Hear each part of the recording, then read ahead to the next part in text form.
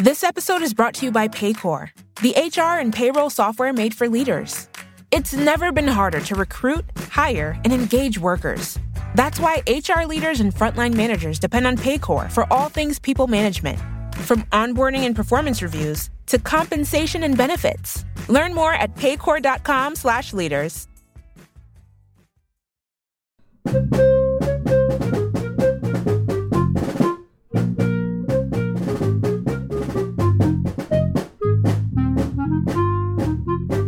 Hey everyone, welcome to The Final Four is Not on the Schedule.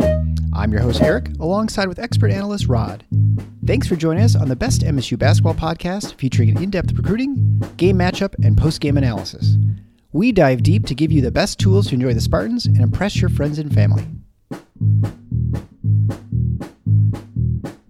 Hey everybody, this is Eric alongside with Rod here at The Final Four is Not on the Schedule, and we are delighted to have a guest on our show, Eric Qualman. And I'll just read his bio real quick. So we had an email from Eric a couple days ago or a week ago or something like that. I can't remember. And he's five-time #1 best-selling author, keynote speaker, performing over 55 countries and reaching over 50 million people. Now, we get this sort of request all the time, Eric. You know, famous authors, we're not that interested, to be honest. So then he's voted second most likable author in the world behind Harry Potter's J.K. Rowling. His social economics work has been on 60 Minutes to the Wall Street Journal, used by the National Guard to NASA, current professor of digital leadership at Northwestern University. Again, we get these sort of emails all the time. His materials are used in over 500 universities. Animation studio works with some of the world's leading brands, including Disney, Oreo, Chase, Cartier. Former sitting professor at MIT and Harvard's edX labs. Again, we get these emails all the time. People wanting to become on a show from MIT. Also the inventor of a best-selling board game called Kitty Corn. And then you mentioned that you also played basketball at Michigan State. And so now we're interested, right? So you were the manager, then a walk-on, and then a scholarship player in Michigan State's team in 1992 to 94. You averaged over 75. You were 75% from the field in your career. You were 2 for 3 from the field and 2 for 4 from the line. So you were 50% free throw shooter. And you have exactly 8 more career points at Michigan State than I do. So thanks so much for joining us on the show. I appreciate it. No, it's great to be on. You guys do a fantastic job. So you're very easy to root for. The passion really comes through over the airwaves. So thanks for everything you do and keeps me informed down in Austin, Texas, what's going on, the latest and greatest. And Rod, awesome job breaking down just the nuts and bolts from an X's and O's perspective. You guys, it's amazing. And congrats on the free throw shooting. That's awesome. Yeah. Thanks. Well, I'm certainly not as proficient as you are. So I guess we'll get into who you are a little bit. So I mentioned you played for Michigan State in the mid 90s. So that was Judd Heathcote was a coach at that time, and Tom Izzo was assistant coach. So you started out as a manager. How exactly was your progress from manager to make it to a scholarship player? Because that's not a usual route for most players. Yeah, I mean, I played basketball in high school, and then people shouldn't have recruited me. And then, but I had a dream of playing college basketball. But I got to Michigan State. I go, let's be a part of the system. And back then, they only had one manager. Now they have a ton, which is smart. You had to try out to be the manager, but I was the manager. So I got to see all different facets of how it worked. And then, fortunately, I started to see it. And I go, I could make it. They got 13 players. They only carried 13 at the time. And so I put on 50 pounds of muscle. That's really what I was lacking. I grew 2 inches. And then I played after practice against Coach Gregory and Coach Izzo at the time. Actually, he's quite a good player and in good shape, but I couldn't shoot inside of 10 feet against Izzo if he was guarding me because he's so much shorter. For those listeners, I'm 6'6" on a rainy day, 6'7" on a sunny day. But I just kept at it. And then fortunately was able to walk on my senior year. And if we have time, I could tell you part of why I was able to walk on is because I got my teeth knocked out in practice as a manager. Let's go. Yeah, please go. Let's go right there. Story. Yeah. So I think it's important because it's really what Izzo's built everything on. And so I basically 2 or 3 times a year as a manager, they don't have enough players. We only carried 13. So guys are sick, guys are injured. So occasionally it happened maybe twice, maybe 3 times if I was lucky a year. They'd go, Qualman, we need you in as a body. And at this point in time, as my junior year, I go, I got a shot. I'm better than, I won't say who, but I'm like, I'm better than that guy that's the 13th guy. So maybe I can walk on next year. And so this is my moment. I literally couldn't miss. The sun was shining. Everything was going right. And then I took an elbow to my mouth, and I was born with 2 teeth missing. So I had some fake teeth to space out the bottom teeth as it was. And when I got hit in the mouth, I felt teeth, but I figured they were just the fake ones. And so I wanted to keep playing. So I put them on the side of the court so the trainer couldn't see them, and kept playing. And then there's a timeout 20 minutes later, and there's some blood coming out at the time. And at the time, because of the HIV part of magic, and Yeah. people were really, so if you saw blood, so then the trainer comes over, it's like, you're done. I'm like, and the whole way to the dentist, I go, man, what a unfortunate break that was. I can't believe that happened to me. But then the next day, Izzo goes, Qualman, I don't know if you're the toughest guy I know or the dumbest guy I know, but somewhere in the middle. And I thought that this awful thing had happened to me, but looking back, it actually really happened for me, because Izzo, it's all about the grit and the grind. So the next year, when I was able to walk on, Judd didn't want me to be the walk-on because they only carried one manager. So at that time, if you're the senior manager, you're kind of the chief of operations. They've got all these people now. It's totally different. Sure. But so fortunately, Izzo just was sound on my back. He's like, nope, that's what we need. We need kind of the guy that's willing to lay it out there. So I tell all the audience, sometimes the best thing in life that can happen to you is get your teeth kicked in or knocked out. That's great. So as you referenced, your entire run then was while Judd was still head coach. What was your last year was 93, 94? 93, 94. So we lost second round to Duke in the tournament. So Sean Resprit's junior year. What was Judd like to work/play for? Because I've heard, and that's my era. I graduated in 90. So I grew up in about 20 minutes south of Lansing. So Judd was the first guy I really knew as Michigan State. I don't go quite back to Gus Kanakis, but I know he had a reputation, I think, as being very, very demanding of the people that were working with him. Was that your experience? And just what was it like in that manager's job? And then how did it change once you were actually a part of the playing group, playing team, not playing group? Yeah. So the main difference between, which the audience might be interested in, between Judd and Izzo is, so Judd, at the time, he was older still. He was kind of on the twilight. So he was kind of cantankerous a little bit. He was very demanding, but very fair. So he was great. And I couldn't thank him enough for everything he's done for me. The main difference is, you're right, Rod. He's very into the details. So he's more into the details of how you shoot, mechanics. He's very good at teaching you how to become a better shooter. That was always his rep. Yep. And Izzo's more along the lines of would get upset if you're not going all out. So that's the main difference, right? That Izzo would pull a 5-star player, sit him, maybe lose a game during the regular season, just because that's not going to happen. Like, he's going to put in, Tim's a good friend of mine, Bograkis. He's going to pull in a Wallaman. He's going to put someone in that's going to give it their all. And so that's his biggest frustration point. And Izzo will get upset if you weren't paying attention in the scouting reports as well. Those are the two main things that'll get upset about. He doesn't get as mad if you miss a shot. If you take a bad shot, he'll get mad. But Judd's more a tactician on that front. And that's probably the main difference between the two. Izzo, he's got this knack, like, appreciated everybody, because 25 straight is incredible. And so when I hear people saying, oh, we get rid of Izzo, I'm like, look at Villanova. They had, I think, 3 starters from a Final Four team last year. That's what can happen. And he's a gem, because Izzo's very, very demanding, but it's tough love, because it's in your best interest. So you're willing to run through a wall for him. So it is just incredible, both of them. And I know Izzo has the utmost respect for Judd. Judd's got better humor. Izzo would hate to hear that, but Judd was better at jokes. I can speak to that. When I was in high school, my dad was a member of the Rebounders Club. And so every year they'd have the Carrier or the Coca-Cola Classic, or whatever they were calling that holiday tournament they hosted. And you'd go and they'd have all 4 coaches in the tournament up on the dais. And the highlight was always Judd's stand-up routine. Legitimately, I mean, comedian level funny that guy was. Yeah, he was. But when he got bad, he'd be mad. I remember, I think it was Iowa, because you fly out the night after you play. A lot of people don't understand that. They'll be going, why isn't that kid in class? They don't realize that you landed at 5 a.m. Yeah. after a game and you got an 8 o'clock class.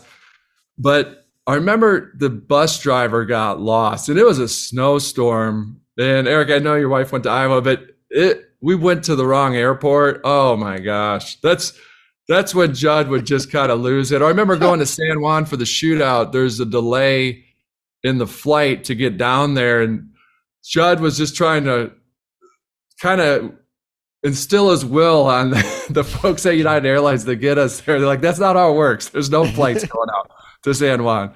So, but there's a lot of stories. It was a great ride. Both of them fantastic, and Izzo's got the utmost respect for Judd. I wanted to follow up I just wanted to follow up real quick on something you had mentioned, Eric, when you brought up Tim Bograkos and Colby Wallenman. And that's something I wanted your take on it. I would imagine you'd have strong positive feelings about it.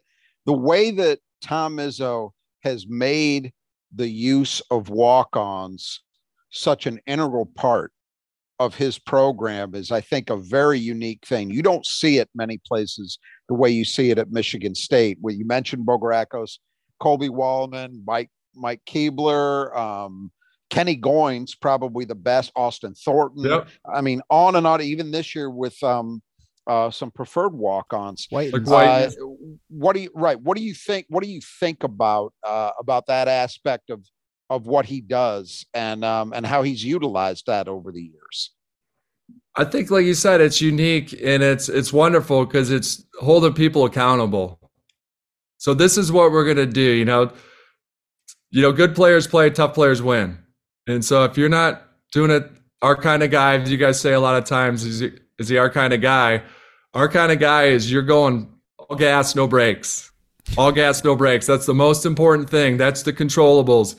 Can you go all out? Are you willing to lay it on the line? And if you're not, then it doesn't matter how many stars are next to your name, what you're averaging, you're going to sit. And again, that takes a lot of guts because sometimes you might lose a regular season game. And people wonder why Michigan State's so good at the end of the season. That's part of the reason. You know, when you look at, well, you were there with, obviously, when Izzo was there as an assistant. How would they interact with each other? Was Izzo like good cop, bad cop? I mean, how did they sort of work together? And what was Izzo's relationship with the team? You know, as far, was he more of a confidant at that time? Because I know that's how he had some of his assistants work. Yeah, I would say there was still more hierarchical. That Judd they work a little differently that way. So yeah, but the good cop, bad cop, Izzo was definitely sometimes the bad cop. If Judd had enough, he'd hand the whistle over to Izzo. And one of Izzo's big things is conditioning. You're not going to be beaten on conditioning. And so we just go, oh gosh, and it hit that point. Now it's 3 hours of just all out running. Another difference between the two is Judd's hard and fast on the time. So you knew that you're in practice for 2 hours. He had it set. He had a book that was out, and we had those managers put the book out and list out. He had books going back to Magic Johnson. Irvin was sick this day, and it's all written out. So he has all these books. You guys would love it if you got a hold of these books because it has all these notes. But it's up to us to put the book right at the diaz, right at half court. But that's the other thing that's a little different is that if Coach Izzo got going in practice or after practice, you could be there for hours until we got it right. I was just going to ask you, what did you expect when Izzo took over? I mean, obviously, you know, Heathcote picks Izzo, and the heir apparent. Yeah. What were your expectations? I mean, you obviously knew Izzo. I mean, most people around at that time were unsure about him because you don't really know the assistant coach real well as basketball fans. Yeah, I mean, for those that don't know, at the time we actually were Izzo was supposed to retire a year earlier, but there was some shenanigans with, I think it was Clarence Underwood, the assistant AD, and so Judd stayed another year, and it was a really good team. So the 4 years I was there's 7 guys that played in the NBA. And on that team, there was 4 on the 93-94 is Anthony Miller, Jamie Fike, Sean Respert, and Snow. So the next year, Fike, Rustbert, Snow all came back. So they had a really good team. They wound up getting upset in the tournament, but they had a really good year as well. So they were loaded. And then now it's tough to recruit. So the cupboard was pretty empty when Izzo took over. Rather than taking over with that team that was senior-led guards, he kind of is left with the cupboard bare. So the fact he was able to pull it off, and that third year was really tough for him because there's a lot of people hands up in the air, upset, but you don't know if you get left cupboard bare like that, that's really tricky. So to answer your question, I go, this is either going to go really well or not so well. And I was hoping and rooting for Izzo for it to go well. I didn't know if the current players were able to take the intensity, because it was more intense in terms of demanding, in terms of that effort. And obviously they're used to a different regime, but fortunately the rest is history, right? I'd like to say that, yeah, he's going to win 20. He's going to get in the tournament 25 straight times. All I knew that he was a great guy and then a great coach, and he wanted to win.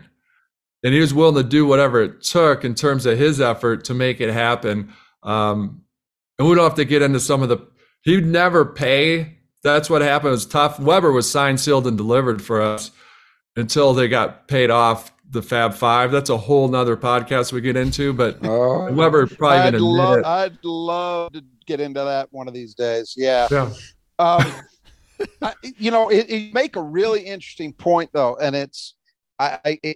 it definitely tracks. If you think about it, it took till year 3 and really about a third of the way into that year for things to fully click. They didn't really start to play great basketball until some point in December. I think the win at Purdue that year is generally considered to be the one where there was the launching pad. But if you think about it, that's about right for the majority of the team to have become Izzo's own guys. And so he's recruiting guys and bringing guys in who are maybe better fits for his approach than some of the holdovers were, as talented as some of those guys were. So it does make sense to me when you put it into those terms. I wanted to turn a little bit to your thoughts on a couple of individuals. Now, what was your first year as a manager? Were you there for Steve Smith's season, his senior year in 90-91? I was there, and okay. I want to say we were even, UNLV was on probation, so they had us preseason number 1 because they're on probation. They put them number 2, I believe. Yep. So you were around for easily by any measure, 2 of the 10 best players who have ever been at MSU, in Steve Smith and Sean Restford. What do you remember about those 2 guys? Just kind of some insights, experiences, impressions of them as players and people. Yeah, so Steve Smith. So here I am, big-eyed freshman, big basketball nut, and oh my gosh, maybe the best player in the country is on our team that I'm now the manager for. So even though I'm only 3 years younger, it's like you're idolizing this guy. He's like a hero, right? When you come in there, and he couldn't have been nicer. Like, he was one of the nicest guys on the team. He didn't have to say a word to me, and he couldn't have been nicer even to this day. So he's just a class act, Steve Smith. But on the court, he is a warrior and intense, and he liked to trash talk a little bit. So this is a funny story. You might be aware of it. I'm not sure, but Bennett, and I'll get it wrong. You guys know this, but I think it was Wisconsin Green Bay is the name of the team. And I think it was in Arizona anyways, doesn't matter. It was the first round of the tournament, and they were giving us all we could handle. And Smitty Bennett, who's the coach at Virginia, Smitty said, "Hey, I'm going to go this way, and I'm going to pull up and shoot it." Told him what he's going to do. And then he did it, and right when he released it, he slapped on the butt and goes, "Have a great spring break," and then swoosh, doom. I had not heard that. I remember that shot because it was an overtime, right? Yeah, it was hairy. Yeah. It was not good. Yeah, that's wow. I don't think I've ever heard that. He Larry Birded him. That's yeah. It was great. I mean, it was what a stud. He was awesome and great guy. He's amazing. And then what about Sean? Sean's great, super nice guy, just unbelievable. It's funny because Chris Wyszynski was actually a little harder to guard in practice because he was a little quicker with the ball. But Sean, the problem was he could use all those screens and and for those listeners, I mean, he averaged as a junior close to 24 points a game. Just imagine that. Like Walker averages 14 points a game. Ruspert's averaging 24 points a game. If you gave him any kind of daylight, it was in. Like you were shocked if he missed any kind of shot from distance. And he was heralded, but not super heralded. So he just worked at it and worked and worked and worked, and just still the best shooter outside of Curry that I've actually seen. I mean, the guy just didn't miss when he had the light, when it was open. So, we're coming up to tournament time. You obviously were there with some NCAA tournaments. We're on the eve of the tournament here on Wednesday night. What was it like in the locker room, and what preparation, and sort of how does the atmosphere change a lot with the team than it is during the regular season? I mean, I imagine it does, but I mean, how so? Yeah, I mean, towards the end of the year, it's kind of nice because you don't run as much. Your legs it's crazy. You wouldn't believe by the end of the season. It'd be good from some analytics guy to look at like your vertical at the beginning of the year versus the end, because you basically all the players, my legs are dead at the end of the season in terms of that jumping to play. So the coaches do everything they can to kind of start to wind down those practices. So as a player, you're kind of happy because the practices are a little easier. They're more walkthroughs, looking at what are they going to do? What are we going to do? So that's great. And then there's obviously you've got a little bit more time for that first game to really unpack what that team's going to do. So a lot more scouting, a lot more video, a lot more walkthroughs in the hotels. But as a player, there's stuff that you might not think about as a fan, that as a player, you're just like super excited to go to Florida. So part of where you want to be seated is like, is it warm? Like, is it nice to go to? And funny enough, when we played Seton Hall, then Duke, we were down in St. Petersburg, and the hotels are assigned based on your seed. So if you're a number 1 seed, you get the nicest hotel in that area and down the line. We're a 7 seed. Our hotel was quite nice, but we were just so happy. The weather was terrible in Michigan. So just to be in the sun, the coach said you absolutely cannot lay out by the pool. No one's allowed in the sun. It's going to drain your energy. But Prylo, myself, and Wyszynski, after we beat Seton Hall, we're like, man, let's go to our parents' hotel and go to that pool. But being idiots, because sometimes you forget these are young kids, is that we got pretty sunburned. And they probably wouldn't care, Qualman, Prylo, if we're sunburned, but Wyszynski's a starter. So we wore undershirts at the shoot-around. I'm sure they knew. But I tell that story because then Duke showed up. Those guys had like bronze tan, like they've been laying out for hours and hours. Like we're just nervous apparently about that. But yeah, it's definitely a shift in mindset. It's one and done. So then you're starting really looking at matchups, not only team-wise, but from an individual perspective, that scouting gets a little more detailed on the individual level. Just as a follow-up with that, one of the things I think most any MSU fan is aware of is Tom Izzo's reputation for just how good he is on the second game of a weekend. Like that, the preparation that he's been able to do in between games is generally considered to be as good as anybody in the sport. Did you see that signs of that back then during those NCAA preps you went through?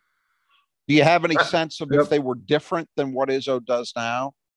It's interesting. He adopted videotape very early. I call it videotape, but breaking down film very early. So as a manager, you'd actually trade. At the time, it was tape. So people had to mail VHS tapes back and forth. And so you had these relationships with all the other teams, and mainly the manager would do that. And we'd have to unlock Breslin at 1 a.m, get the satellite dish set up for some game in the West Coast. But yeah, absolutely. And then they're breaking down with a machine called the Avid. So just now they have all the managers break it down, the video coordinator that breaks it down. So it's much more sophisticated, but Izzo was on that early. And also Izzo, I don't know, the guy's amazing. He doesn't sleep, especially during that time. He literally does not sleep that much. And especially during the tournament time, he just grinds through that film. So the assistants, it's a miracle they're standing up by the time the game starts, because they are breaking down. They're not going to lose because of under preparation. And Izzo's just amazing at playing to our strengths, but also identifying, all right, what's the game plan? And we're going to go with this in different scenarios, just in case things transpire, foul trouble, stuff that you can't control, but understanding, okay, this guy gets a foul trouble. What are we going to adjust? There's no I in team, but there is one in Indeed, and that's the hiring platform that you need to build yours. When you're hiring, you need Indeed. Instead of spending hours on multiple job sites searching for candidates with the right skills, Indeed's a powerful hiring platform that can help you do it all. One of the things I love about Indeed is that it makes hiring all in one place so easy because Indeed does the hard work for you. They show you the candidates whose resumes on Indeed fit your description immediately after you post so you can hire faster. Join more than 3 million businesses worldwide that use Indeed to hire great talent fast. Start hiring now with a $75 sponsored job credit to upgrade your job post at Indeed.com/Blue Wire Sports. Offer good for a limited time. Claim your $75 credit now at Indeed.com/Blue Wire Sports. That's Indeed.com/Blue Wire Sports, and support the show by saying that you heard it on this podcast. Indeed.com/Blue Wire Sports. Terms and conditions apply. Need to hire? You need Indeed. This episode is brought to you by Paycor. Paycor empowers leaders to build winning teams. With Paycor, leaders can recruit, onboard and train employees, set goals, and drive performance. If you're a leader, everyone depends on you. Who do leaders depend on? Paycor. Learn more at paycor.com/leaders. Quick question. We have to feed our sponsors here, but I assume you have a house, right? And it probably rains where you are in Dawson. So of course you need gutter work. You can't get we have the brothers that just do gutters here in West Michigan. They do fantastic work. If you need work on your gutters, make sure you contact them all the way from in the Grand Rapids area out to Saugatuck down, or up to Rockford and out to Lowell. They can clean, repair, and replace those gutters. And they do great work. If you talk to Kurt Stauffer at kurt.stauffer@brothersgutters.com, he can set you up and get you 10% off if you just tell him Final Four with the email. That will be in the links below. So you mentioned in your email that you also had an experience with doing brackets with President Obama. Can you tell us a little about that story? Yeah. So for the listeners out there, I've been fortunate. I've written 6 books now. And part of what I do is I speak on stage. And there's a big event down in Austin called South by Southwest, which I was invited to give a keynote for. And that year, Obama was the opening keynote and Michelle was the closing keynote. And it just so happened I'd be in the right place at the right time. So in the back, they call them green rooms before you go on stage. So there's a lot of people back there because it's the sitting president. This is when he was the president. And I'm sitting there going, oh my gosh, this looks like the way the room's starting to configure. I'm going to be able to talk to the sitting president of the United States. And most of the people that were going up to him were like, you're doing a great job, Mr. President, shaking his hand. I go, man, he looked kind of like he was bored. Yeah, so I'm trying to figure out how do I put myself in his shoes. I knew he loved basketball. He did the brackets with Cats. And I think it was twice that he'd picked Michigan State, and we didn't do. I think one of them was when we lost to Middle Tennessee State. Not to bring that up again. Yep. But so when I got up there, I go, hey, I just got off the phone with Coach Izzo. He says, absolutely do not pick us this year in your bracket.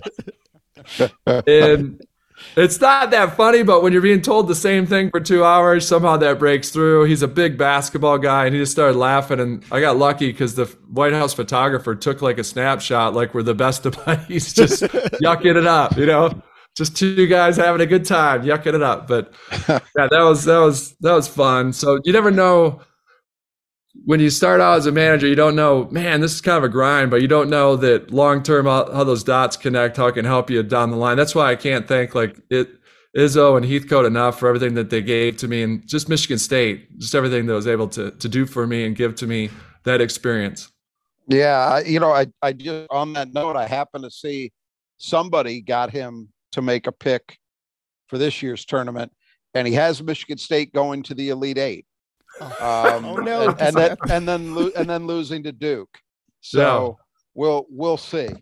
So you mentioned how grateful you are for what Michigan State as a university did for you, and you had told us a little bit. I'd like you to expand on it for our listeners. You're doing a couple of important things for the school in the near term. So the first one I wanted to touch on was. Tell us about what you're doing with the Broad School of Business Emergency Fund campaign to support MSU students as part of the Spartan Strong initiative? I know you've got a role that you're playing with that. Yeah, I mean, it was flattering, and I'm honored. But yeah, the dean reached out. They've got an emergency fund for the students, and she asked if I could help bring awareness to that. And so, for those that are listening that want to give, it's just go to giving to, not TO, and it's period MSU.edu. So it's giving to TO period MSU.edu. But yeah, it's just in the time of need with the students. That's what's great about Michigan State. It's crazy. My wife went to Miami, but she can't believe how many people we pass at airports, and we're like, go green, go white. And just how instantly everyone's really nice to each other that are in the Spartan community. You know, Spartans will and Spartans strong. And so, and then they've tapped me. I'm going to give the commencement address in May. So that'll be emotional. It always is, commencement address, but obviously with this year even more so. Yeah. And so, yeah, just trying to uplift the community. It's been a challenging year, but that's what we do is Spartans will. And so, yeah, thanks for letting me bring that up. It's great. That was the second thing I was going to ask you about, was the commencement address. So obviously it's still a couple months down the line, but you mentioned, as we're all aware, it's going to be a very different kind of atmosphere this year, for sure. Something unlike I think any of us have seen. Have you thought much yet about the details of the message you're planning on delivering? I have. You start having selective attention and start figuring out stories, how to tell stories, and to the graduates, and also to just make sure it's uplifting, that they walk out of there and just are, this is part of our time, but the best way we can honor those students is to do the best that we can and kind of get out there in the world as a lot of Spartan graduates have done, and even more so, just kind of make the world a better place. And so it'll be tricky because I get emotional. And so I definitely got to design it so that I can stay present and deliver what's needed for those graduates and make sure that they honor those folks and students and their peers, and just go out there and do what Spartans have always done. I like I also mentioned, Nudge Printing is another one of our sponsors, and I don't know if you know Gabe and Brittany from Nudge Printing, but they've been part of the Spartan Strongest where they're printing the shirts. I think over 15,000 when I last talked to him. You can get all that stuff at nudgeprinting.com, and they'll take care of you. Obviously, MSU alums, they're all Michigan produced in Portland, Michigan, high quality products, and you say Final Four, you get 20% off your purchase. So I'd encourage you to support them, and then they in turn can support the university. So really appreciate that effort by you. Do you have any other anecdotes about you? I imagine some of the players in the team. You're probably in contact with Izzo. He seems to know everybody and stay in contact with all his former players. Would you go back to like the reunion days, and did you meet up with your former teammates and meet the new ones? I do. I mean, it's a unique thing that Izzo's built. This is great. It's the most fun he ever has is when he has those reunion games. He has one for football, and that's when a lot of the NBA guys can come back. Right. And then you have one during the season. This year was the Michigan game at home. And so, yeah, as much as I can, I try to get back. And now that Izzo, it's just like, I don't care. I'm just hard blocking that out. Because, I mean, the guy's a national treasure. How many more? Hopefully a lot more. But I want to make sure that happens and get back. So that's another unique thing behind the scenes that most of you probably don't know. He's built this entire family of players. I think the thing that really shows that how tight a family is, there's people that transferred out long before it was easy to transfer out. When they come back, they don't come back to the school they transferred to. They come back to Michigan State. Yeah, which that's a credit to Coach Izzo and the staff and everyone behind the scenes. And a lot of the staff have been there for years. So that's another credit to just Coach Izzo and how he treats people, because they're there 30 years. Some of these folks that are there, like Dave Pruder at the end of the bench, you'll see him going nuts. And that's a credit to Izzo. Fun story, real quick. Izzo's super animated. We beat in Seton Hall in the first round of my senior year. And he comes running in the locker room. And he's like, Respert, you're amazing tonight. That helped us win the game. Snow, your defense really helped us win the game. And then he jumped in front of my locker and he looked and paused because I hadn't played. He goes, Qualman, you didn't play tonight. That probably helped us out the most. Yeah, in the very much in the Judd tradition. So I guess before we go, obviously we all know we got a game coming up Friday afternoon. What's your impression of this team, where they are, and maybe what you think they can do over the next week and hopefully longer? Yeah, and I've got a question for you, Rod, as well, if you don't mind, just on where you'd rank Hogard, but I'll answer that question. I'll ask the Hogard question. But no, I mean, I've been pleasantly surprised with this team. They can be maddening at times, but they've raised the ceiling. At the beginning of the year, like, I hope we can make the tournament. And all of a sudden we saw that their ceiling was much higher than anyone anticipated, at least for me. I was like, oh my gosh. I mean, their ceiling's higher than I thought. And so they've got these trio of guards, and you guys know, you asked me what's different in the tournament. The other teams don't scout as well as the Big Ten schools. So when you get in there, don't be surprised if a Jackson Kohler all of a sudden gets 8 quick points, because they have no idea these moves that kid might have. But there could be a breakout. Hopefully, Brooks gets hot. He could come in. The film, they're just not going to be as prepared. And we might start running. He might have not been running earlier in the season because we want to limit turnovers, or because we didn't have a deep bench because of the injuries.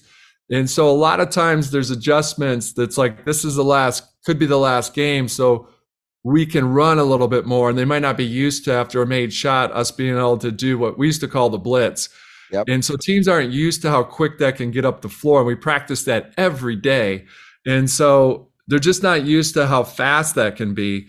But it's going to come down to Hogard. It's just going to come down to if he plays well, then I think look out. Look out. And hopefully we continue to shoot well. And Rod just breaks this down better than I do. But just USC, they don't statistically cover the 3 as well. So hopefully we can be hot from there. But my question to you is, if you have Lucas, Valentine, Hogard, Neitzel, and Appling, how would you rank those 5? Okay. That's a tough question. Okay. For what I want out of a point guard, Denzel is the top guy because he's the best. Let me make sure I got the group right. Yep. You said Kalen Lucas, Drew Neitzel, Denzel, Hogard, and Keith Appling, right? Those are the 5. Denzel's my number 1 because, first and foremost, I want a guy who makes other people better. And he was the best of that group at that. And yet, as we saw later in his career, he was also capable of being an incredible scorer himself. The only ding on him would be the defensive end, but I think by the time he was a senior, he got to be functional, so he's my easy number 1. I'd probably put Kalen number 2 because even though he wasn't the creator Denzel was, he was such a weapon offensively. And I know analytics obsessives will deny that there's such a thing as clutch, but I saw Kalen Lucas close out enough games over his MSU career, making big shots at the end, that I think that's false. I think there is such a thing, at least an ability to stay calm in those moments. And he had it. Yeah. So, and then you got to remember too, his career is kind of dinged a little bit because that senior year, he wasn't fully himself because of the injury. I mean, Kalen Lucas winning Big Ten Player of the Year as a sophomore, look it up. Not a lot of sophomores do that. And he did it. He was dynamite. He'd get in the lane anytime he wanted before that injury. So it's too bad. Best penetrator MSU's ever had. Yep. I loved Keith Appling in high school. I thought he was incredible. I saw a lot of him. His MSU career, I think, was good, but it was also kind of star-crossed because he, too, had injury problems at some very inopportune moments. I'd probably go with Neitzel 3rd because, boy, how many guys improved more over the course of 4 years as he did. You remember when he came back for his junior year and they'd lost all those guys, Ager, Brown, Paul Davis, all those guys were gone. And people were thinking, like you were talking about, people were thinking, is this year the streak ends? Yep. And they got to the tournament basically because Drew Neitzel refused to let them miss it. Willed them, yeah. His junior year, he was just incredible. Just it wasn't quite Scott Skiles level, but that's about as close as I think anybody's gotten since to that kind of season where he just put him on his back and said, I'm dragging us over the line. You know, like I said, Keith, I think Keith had a good career. It could have and maybe should have been better. And then AJ's still writing his story. I mean, AJ could jump some of those guys, but I find myself frustrated, not as frustrated as Tom Izzo is, but I find myself frustrated because he has clearly demonstrated, especially this year, when he's right, he's really, really good at the things that you need a point guard to be good at, right? But he gets off the page like he did against Ohio State in the Big Ten tournament, and the team suffers. I was making this point somewhere a day or two ago. I think what's on his shoulders is even greater than a lot of these guys had to deal with, because if you look at this team, usually Michigan State can score a lot of different ways, right? You talked about transition. That's always there. Offensive rebounding, second chance points, always there. Usually you got a low post player that can score with some regularity. None of those things are there with the team. The only way they really score is via the jump shot. And so half court offense. And that to me means it's so much of this is AJ, because he's not right. They're not going to generate good shots. And they don't have other options. So maybe a disproportionate share of the burden is on him, but that's how it is. So he's got to play the cards he's dealt. And boy, I'm with you on the ultimate bottom line for this team in this tournament. They're going to go as far as AJ takes them. Yep. So hopefully he's locked in. He'll be locked in. I'm confident. I think so too. I am too, actually. The best thing you could say about him and this team, and I think we talked about it in our preview, is they have shown an ability to get off the mat. Like every time this year you think, boy, that's a big blow. I don't know how they're going to respond to that. They respond. So there's reason to think AJ is going to respond. Yep. Yeah, it would be scary to think if he plays the way he can play, if he does an entire season or most of a season like that, how our opinion of him could change pretty radically. And maybe it'll start this tournament too, right? I mean, who knows? Before we go, I want to turn that around on you. How would you rank those guys? Yeah, no, it's funny because my friend asked me that. I go, that's a good question. And Denzel, that's an easy one. I went Kalen 2. And then maybe because he's got a year in front of him, is I'm kind of going Hogard 3 because he's got a year. AJ's got a year in front of him. And then Appling wasn't really a true point. So he's kind of playing, in my mind, he's kind of playing a little out of position. Yeah, for sure. But he's better at defense consistently. Hogard can be a force on defense. He just needs to get that consistency. And that's what behind the scene, that's what Izzo does with tape and with individuals. He meets with them all the time. So it's 20, he's meeting with these folks all the time to get just that level of consistency, to make sure that switch is always on when the lights are on. And then Neitzel, he's a great guy too. Got to know him over the years. And like he said, that junior year, I mean, the streak, incredible. Without him willing that, he made it happen.